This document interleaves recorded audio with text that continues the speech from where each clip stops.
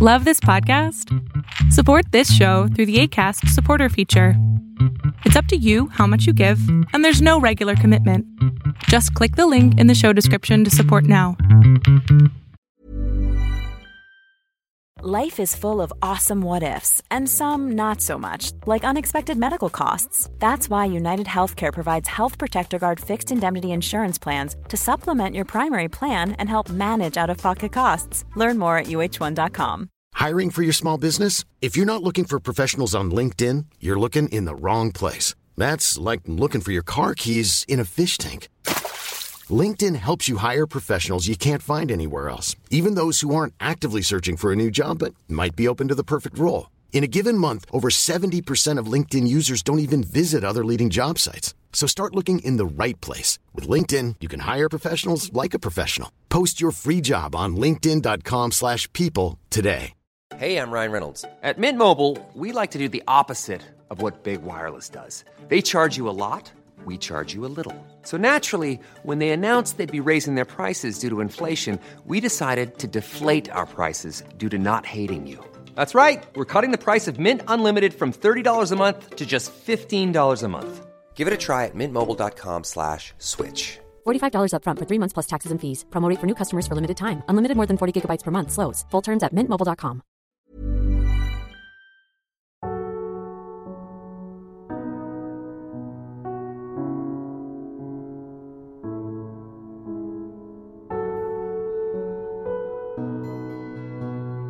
Welcome to the Serial Killer Podcast, the podcast dedicated to serial killers, who they were, what they did, and how. Episode 137.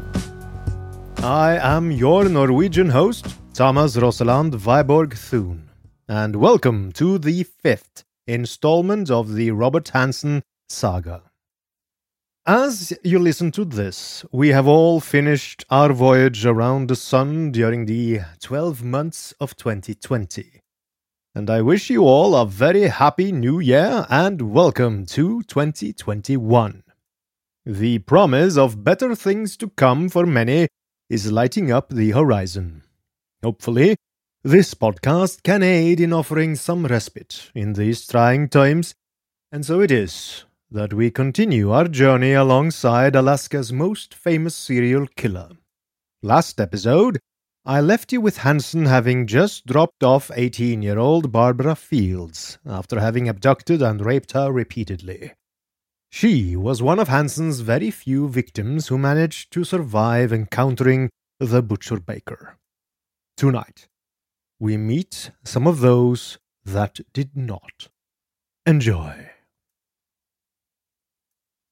As always, I want to publicly thank my elite TSK Producers Club. This club includes 25 dignified members of exquisite taste, and their names are Anne, Anthony, Brenda, Cassandra, Christy, Cody, Colleen, Corbin, Evan, Fawn, James, Jennifer, Kathy, Kylie, Lisa, Lisbeth, Mark, Mickey, Monica, Russell, Samira, Samina, Skortnia, Trent, William, and Zasha. You are the backbone of the Serial Killer Podcast, and without you, there would be no show. You have my deepest gratitude. Thank you.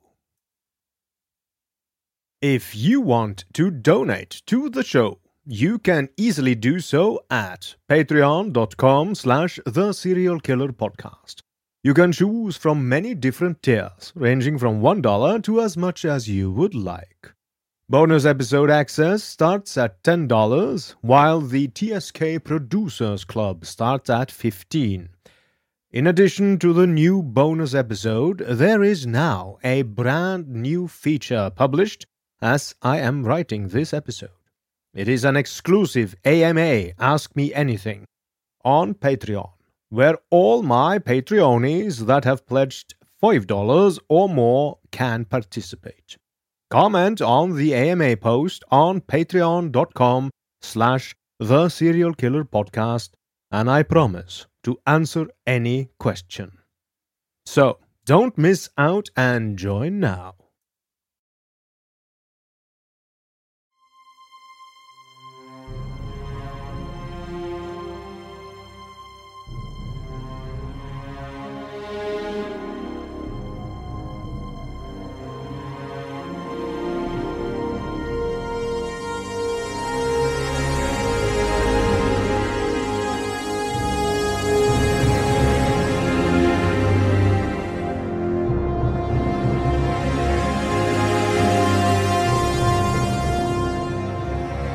Barbara Fields is sitting in the shower, crying. She's at home with her parents, her brother having recently picked her up from where her abductor had left her outside the Nevada cafe. What the young woman was going through is difficult for anyone to imagine. She had kept her cool throughout the entire ordeal that Robert Hansen had put her through. An ordeal that to her had felt like a lifetime. She had not broken down, but now the tears were flowing along with the water from the shower. Her rapist, her abductor, had both her parents' and her son's name and addresses, and had made it very clear that if she told anyone what had happened to her, especially to the police, he would hunt them down and kill them. She hadn't been able to not tell her family what had happened, but only parts of it. The most gruesome and explicit details she kept to herself. The police were not called for at her behest. However, something happened only 3 days after she came home that made her change her mind. Imagine, if you will, dear listener, a typical suburban house in Anchorage on Kinnick Avenue. The date is the 22nd of December 1971, and it is completely dark outside. It has been dark for several hours, and now the clock says 9 p.m. A beautiful young woman named Celia Van Zanten, Beth to her friends and family, is dressed in winter clothes and she looks happy. It is only a couple of days until Christmas, and she is on her way to the grocery store on Northern Lights Boulevard to get some soda.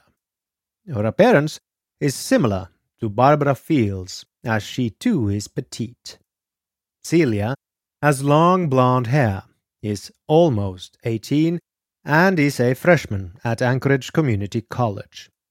In many ways, she looks strikingly similar to the girls that Ted Bundy was killing down in Washington State and Utah. I've tried, dear listener, to find more details about Celia. Often, I find the details of serial killers' victims just as fascinating, if not more so, than the killers themselves. However, unfortunately, there is very little information available, other than the basics of age, appearance, name, and where she went to college. The film Frozen Ground, again a film I could not recommend more, is dedicated to Hansen's victims, and Celia is listed at the end with accompanying photograph. What happened to Celia has never been completely solved, especially because Hansen never admitted to abducting her, but a highly likely scenario is easy to assemble. Also, we do know quite a bit about what happened to her based on how she was discovered. Christmas Day, 1971, in Anchorage, Alaska, broke at a balmy 4 degrees Celsius, a welcome relief from the Arctic sub-zero cold front that had gripped the city only days before. At the height of the storm, gale force winds snapped power lines and lifted a 20 by 20 foot overhanging mass of hardened snow off the side of a mountain, depositing it in the middle of the seaward highway. But now, with the promise of blue skies, folks in Anchorage were propelled out of their houses and into the light. Among those driven into the sun were Gary Lawler and his brother, Dennis. They had traveled south on the seaward highway along a strip of water called Turnagain Arm to take photos of the wilderness that lay at their feet. Armed with Dennis's ancient camera, they decided to stop at Bird Point, one of their favorite spots, and then work their way north again, taking photos along the way. Almost by chance, they stopped at McHugh Creek State Park, 12 miles north of Bird Point. Built between two intersecting ridges on either side of its namesake creek, there was a waterfall that Dennis wanted to capture. On a small ledge, about 20 feet below a picnic area, he found the perfect spot, a steep overlook that cast the gnarled creek bank in a perfect cone of sunlight. Dennis struggled to focus the camera from this awkward perch, pushing it deep into his ribcage to maintain his balance. Then, behind a bush, no more than 10 feet in front of him, he spied what looked like a mannequin, dropped at an odd angle and partially covered with snow. He craned his neck forward to get a better look. It was a body. A young woman, nude from the waist down, a soft cover of downy snowflakes across her exposed thighs. Back in the parking lot, Dennis told his brother about his gruesome find, and they quickly reported it to state troopers. Troopers, with Sergeant Gilmore at the helm, soon learned that Celia had been reported missing on the 23rd of December. At the crime scene, they found a woman who seemed to match the description. Young, fair complexion, long blonde hair. Her wrists were tied behind her back with speaker wire. She had been raped, and her chest and breasts slashed with a knife. Before her death, she had either been let go or managed to escape her assailant. She had literally run for her life. Her first fall was 50 feet from the presumed location of the murderer's car. With her hands bound behind her and in snow 3 feet deep on a dizzying slope, it would have taken almost a superhuman effort to regain her feet and continue the descent into what must have seemed a black hole. She got within 10 to 15 feet of the waterfall, but somehow turned away at the last minute. In the days since she had gone missing, temperatures ranged from a low of -20 degrees Celsius to a high of -5 degrees Celsius. At the time of her death, she only had on a thin blouse that had been slashed open. Otherwise, she was completely naked. In the deep snow in freezing temperatures, she would not have stood a chance. In a matter of hours, if that long, her body would have started to shut down. Now, let us pause here for a second and address something. In movies, especially romantic ones such as Titanic, dying of cold is portrayed as almost peaceful and not very painful. Survivors also tell of feelings of calm and warmth before passing out. The latter may be true, but there is a long period before that occurs, and it is not pleasant.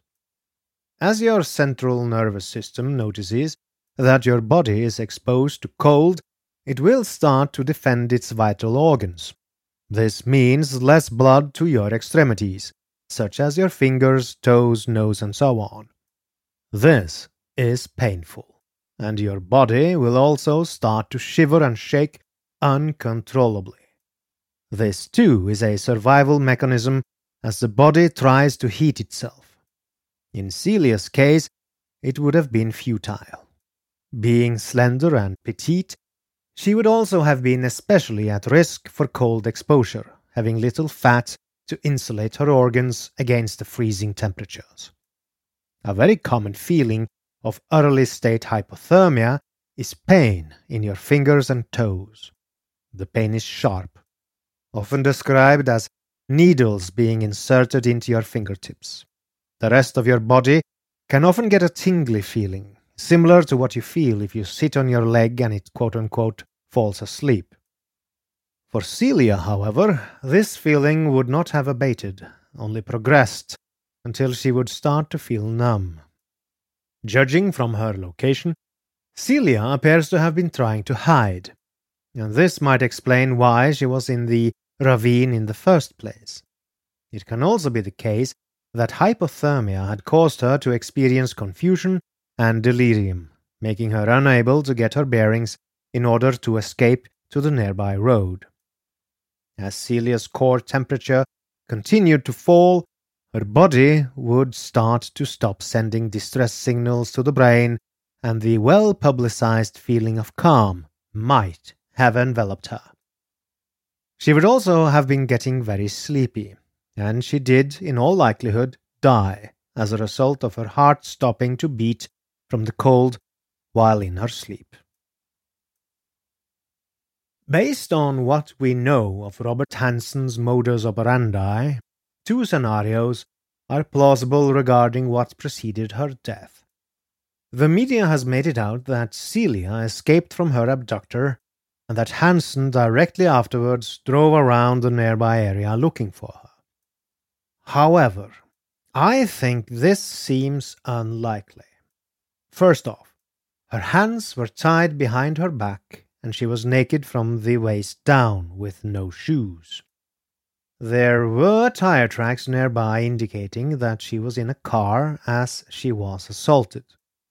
It also seems to me odd that Hansen, an experienced hunter, would be unable to catch her if she had tried to run while he was otherwise occupied, for example, urinating. He would have had his shoes on, and Celia would have easily been heard as she ran through the snow. No, to me a far more likely scenario is that Celia was released by Hansen. You can imagine the scene. He has just finished raping her, perhaps after having done so several times already. He drags her out of the car in front of the car's headlights. It is very dark, and the area beyond the headlights appears like a black wall. He has a smirk on his face, and he tells her calmly to run, just as he told Barbara. Unlike Barbara, Celia does exactly that. She runs for her life directly into the woods, as fast as she can. Hansen is impressed with her speed, calmly loads his rifle before walking after her, following her trail. However, it is in the middle of the night, and even with a flashlight, he can only see a few meters in the overcast weather. Soon, he is enraged as he encounters something he had not counted on, a steep cliff looking straight into an abyss. Her trail ends at the edge of the cliff, and even though he shines a light down, he can't see anything. Nearby is a roaring waterfall, so he can't hear anything either. He curses under his breath and paces about a bit, but decides that a fall down that cliff will surely have killed her. So, he turns around, walks back to his car, and drives off. Meanwhile, Celia would have been lying beneath a cliff and under a snow-covered brush, desperately trying to calm her breathing as she saw the light from his flashlight dance above her.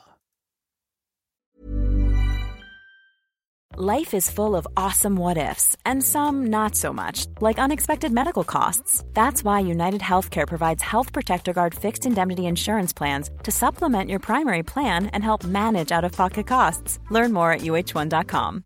If you're looking for plump lips that last, you need to know about Juvederm lip fillers. With Juvederm Volbella XC and Juvederm Ultra XC, your lip look, whether it's subtle or bold, can last up to 1 full year with optimal treatment and no additional maintenance. Find a licensed specialist and see if it's right for you at Juvederm.com today. That's JUVEDERM.com. Add fullness to lips in adults over 21 with Juvederm Volbella XC or Juvederm Ultra XC. Do not use if you have severe allergies or a history of severe allergic reactions, or if you're allergic to lidocaine or the proteins used in Juvederm. Tell your doctor if you have a history of scarring or taking medicines that decrease the body's immune response or that can prolong bleeding. Common side effects include injection site redness, swelling, pain, tenderness, firmness, lumps, bumps, bruising, discoloration, or itching. As with all fillers, there's a rare risk of unintentional injection into a blood vessel, which can cause vision abnormalities, blindness, stroke, temporary scabs, or scarring. For full, important safety information, visit Juvederm.com. This episode is sponsored by BetterHelp. We all have our burdens to bear, dear listener, and as a man, I was and am often told to suck it up, keep calm, and carry on. Normally, good advice in many situations. But never talking about what bothers you is not healthy. Therapy is great to get things off your chest, to vent, and best of all, to figure out how to work through whatever's weighing you down. If you're thinking of starting therapy, give BetterHelp a try. It's entirely online, designed to be convenient, flexible, and suited to your schedule. Everyone needs someone to talk to, even psychopaths, even your humble host. Get it off your chest with BetterHelp. Visit betterhelp.com/serialkiller today to get 10% off your first month. That's BetterHelp. HELP.com/serialkiller.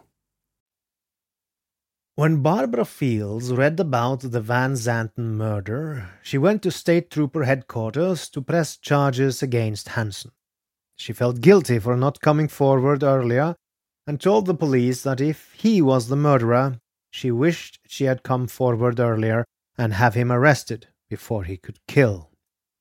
After giving a statement at Trooper HQ, Barbara accompanied Alaska State Trooper Sergeant Donald Hughes on the route Hansen had taken her to, the Kenai Peninsula. At the Sunrise Inn, the sergeant verified that a man named Robert Hansen had indeed rented a room there on the 19th of December. It was a difficult trip for Barbara to make. Sergeant Hughes was a friend of her father's. She knew he was a good person, and he was being genuinely nice to her. But it was extremely uncomfortable for her to be alone with a man on that route, and she wished a woman were there with them. As they drove along, she felt herself shrinking towards the car door, pressing up against it. Back in Anchorage, Hughes and the other troopers put Robert Hansen under arrest.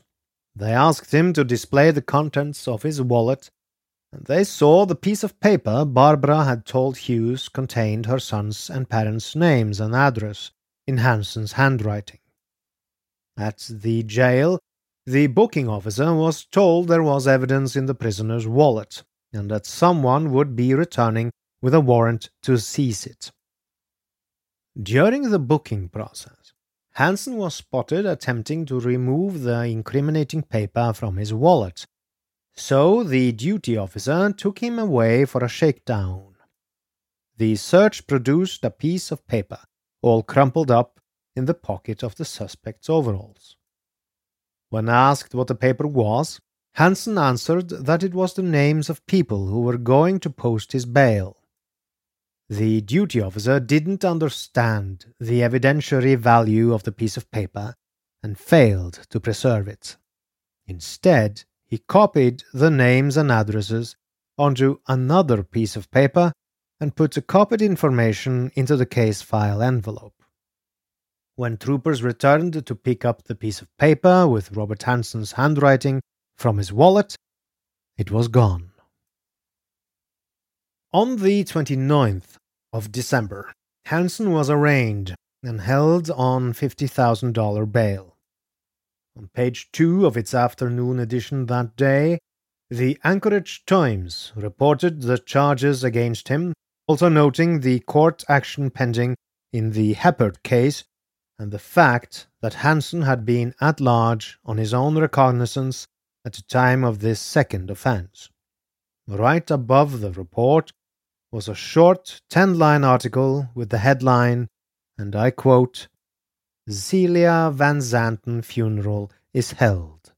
End quote. This was the early 70s in America. Back then, victims of rape would routinely be asked if they did anything to provoke the rape. Were often asked about what sort of clothing they had on and what their job was. If you were a prostitute, the chances of getting a rape conviction against your rapist were very low. A viable defense back in those days in the USA was the colloquially "she asked for it" defense. The shopping list of behavior of the victim that would tip the scales in the rapist's favor included such things as not reporting the assault immediately, sleeping with a boyfriend, suspicion or allegation of prostitution, working as a dancer in a bar, a criminal record, having so-called illegitimate children, involvement with drugs, accepting a ride from a stranger or hitchhiking, walking alone at night, drinking alone in a bar, or even just wearing a miniskirt. It was under these conditions that on the 7th of January 1972, Robert Hansen faced his accuser Barbara Fields in a preliminary hearing.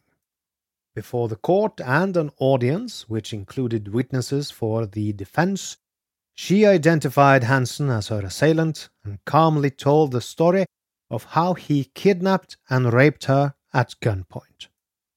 When prosecutor Justin Ripley finished questioning her, the attorney for the defense, James Gilmore, began his cross-examination. Asked when and where she worked last, Barbara replied it was about a month ago as a dancer at a bar called The Embers. Gilmore asked her if she had to pay rent to live at her parents' house, and she said no. "Did you or do you have any other sources of income?" he asked. "No, I don't," Fields responded. "Did you ever work as a prostitute?" "No." "Never propositioned anyone?" "No, I never propositioned anyone," Fields answered. "Miss Fields, how long have you lived up here?" "All my life." "And are you related to any law enforcement officer?" "Yes, my father is a state trooper." "And Miss Fields, have you ever been married?" "No." "Do you have any children?" Barbara answered yes, and Gilmore made her explain that her parents had custody of her son because she wasn't in a position to support him. Gilmore questioned the plaintiff about drug use. She acknowledged some experimentation with heroin, but never any addiction, and she hadn't used any for quite some time. Then the defense attorney began a vigorous series of questions that required Barbara to describe the event of the 19th of December in great detail. In repeated attempts to fluster her, he jumped back in the chronology of the story to ask for a diagram or for her to recall a specific detail. "Did you say right or left turn? Which hand was the gun in? Was it 5 a.m. or 6? But Fields was unflappable. She brushed off Gilmore's strategy and stuck to her story. When he asked why she'd waited a week to report the incident, she said she reported it because she read about a girl being murdered at McHugh Creek. Asked if her father had brought the matter to police attention, she said she didn't know. Gilmore circled back to the veiled innuendo he'd pursued at the beginning of the cross-examination, dwelling on what Fields wore on the 19th of December, a floral miniskirt, knee-high black leather boots, and a leather coat. His last questions were about the rape. "When you were having intercourse, was he on top or you?" "He was." "Were you having a menstrual period at the time?" "No." Barbara Fields was the only witness for the prosecution. Alaska State Trooper Sergeant Donald Hughes was subpoenaed to testify, but for some reason did not appear. There was no testimony to corroborate Barbara's story, and the existence and disappearance of the piece of paper containing her baby's and parents' names in Hansen's handwriting weren't established for the court record or the spectators in the courtroom. Then the court took its lunch break. After lunch, the defense offered 3 character witnesses in support of Robert Hansen: The first witness was a local Lutheran minister who put no confidence in Barbara's account and firmly believed Hansen to be innocent. The next two witnesses were hunting buddies of Hansen's, and they both believed Hansen to be unable to harm any human and expressed their belief that Fields simply were mistaken about her attacker. The prosecutor didn't intervene during the defense's questioning of its character witnesses and simply put Barbara back on the stand, where she had to retell her story one more time. She was feeling very much alone, hopelessly frustrated, and after she stepped down, final arguments were presented. Prosecutor Ripley stressed that Hansen's skills as a woodsman made him capable of disappearing into the Alaskan wilderness and surviving off the land. The court continued Hansen's bail at $50,000, and he remained in custody. On the 26th of January, Hansen was indicted by a grand jury on 3 counts: kidnapping, rape, and assault with a deadly weapon. A week later, he pleaded not guilty to all charges, but continued to remain in custody. Apparently, the judge wasn't as easily duped as Hansen's minister and hunting buddies were. In the Heppard case, Dr. Langdon's psychiatric report found Hansen competent to stand trial, so proceedings resumed before Superior Court Judge James M. Fitzgerald on the 2nd of March. The defense entered a plea of not guilty, and Gilmore put the state on notice of a possible psychiatric defense.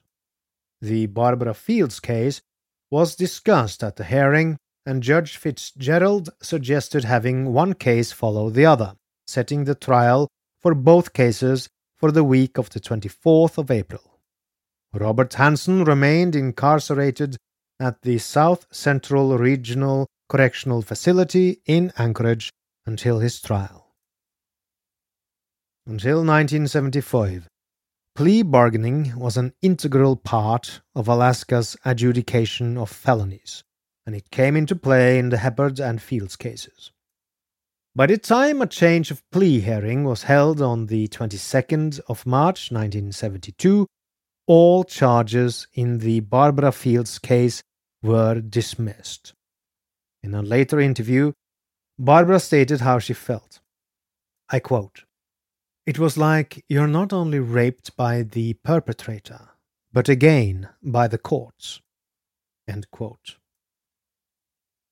For Hansen, a deal was finally made, and at the change of plea hearing, Hansen pleaded guilty in the Heppard case.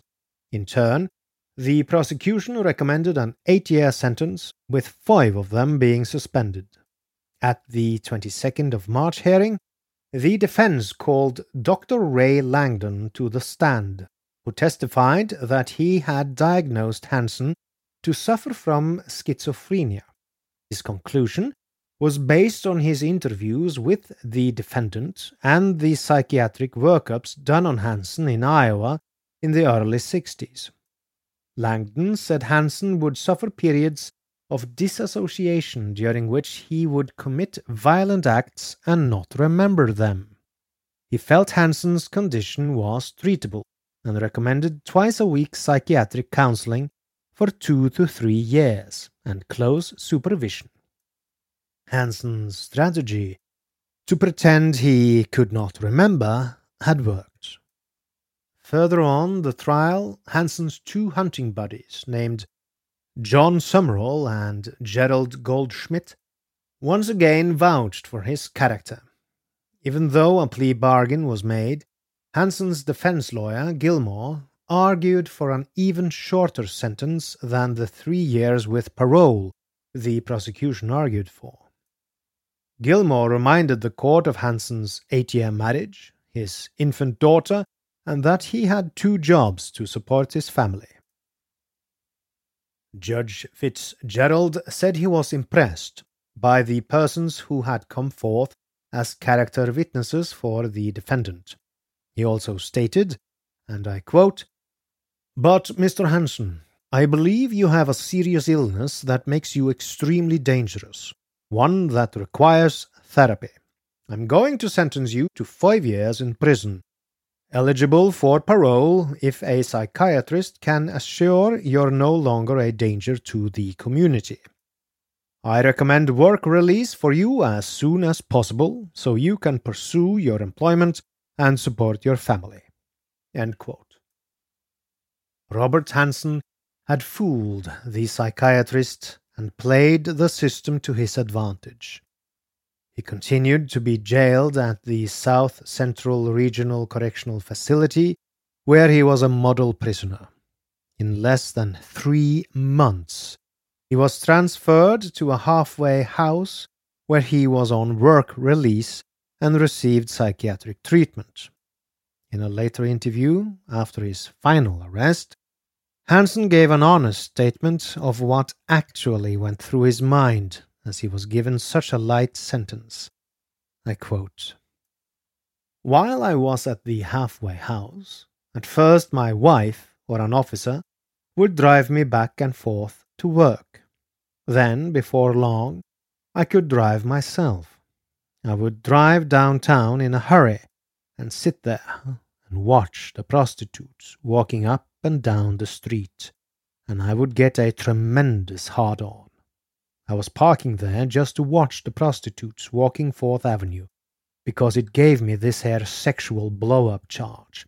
I got to thinking, right at the time, even when I was in jail, that boy, I couldn't wait till I could do it again." End quote. Imagine the softest sheets you've ever felt. Now imagine them getting even softer over time. That's what you'll feel with Boll & Branch's organic cotton sheets. In a recent customer survey, 96% replied that Boll & Branch sheets get softer with every wash. Start getting your best night's sleep in these sheets that get softer and softer for years to come. Try their sheets with a 30-night guarantee. Plus, get 15% off your first order at bollandbranch.com. Code BUTTERY. Exclusions apply. See site for details. And with that, we come to the end of part 5 of the saga of Robert Hansen, the Butcher Baker. I hope you enjoyed listening to me telling it to you. Next episode, number 138 in number, will feature the worst of Hansen's crimes. A crescendo of depravity, if you will. So, as they say in the land of radio, stay tuned. Finally, I wish to thank you, dear listener, for listening. If you like this podcast, you can support it by donating on patreon.com/theserialkillerpodcast, by leaving a review on Apple Podcasts, facebook.com/theSKpodcast, or by posting on the subreddit The SK Podcast. Thank you. Good night and good luck.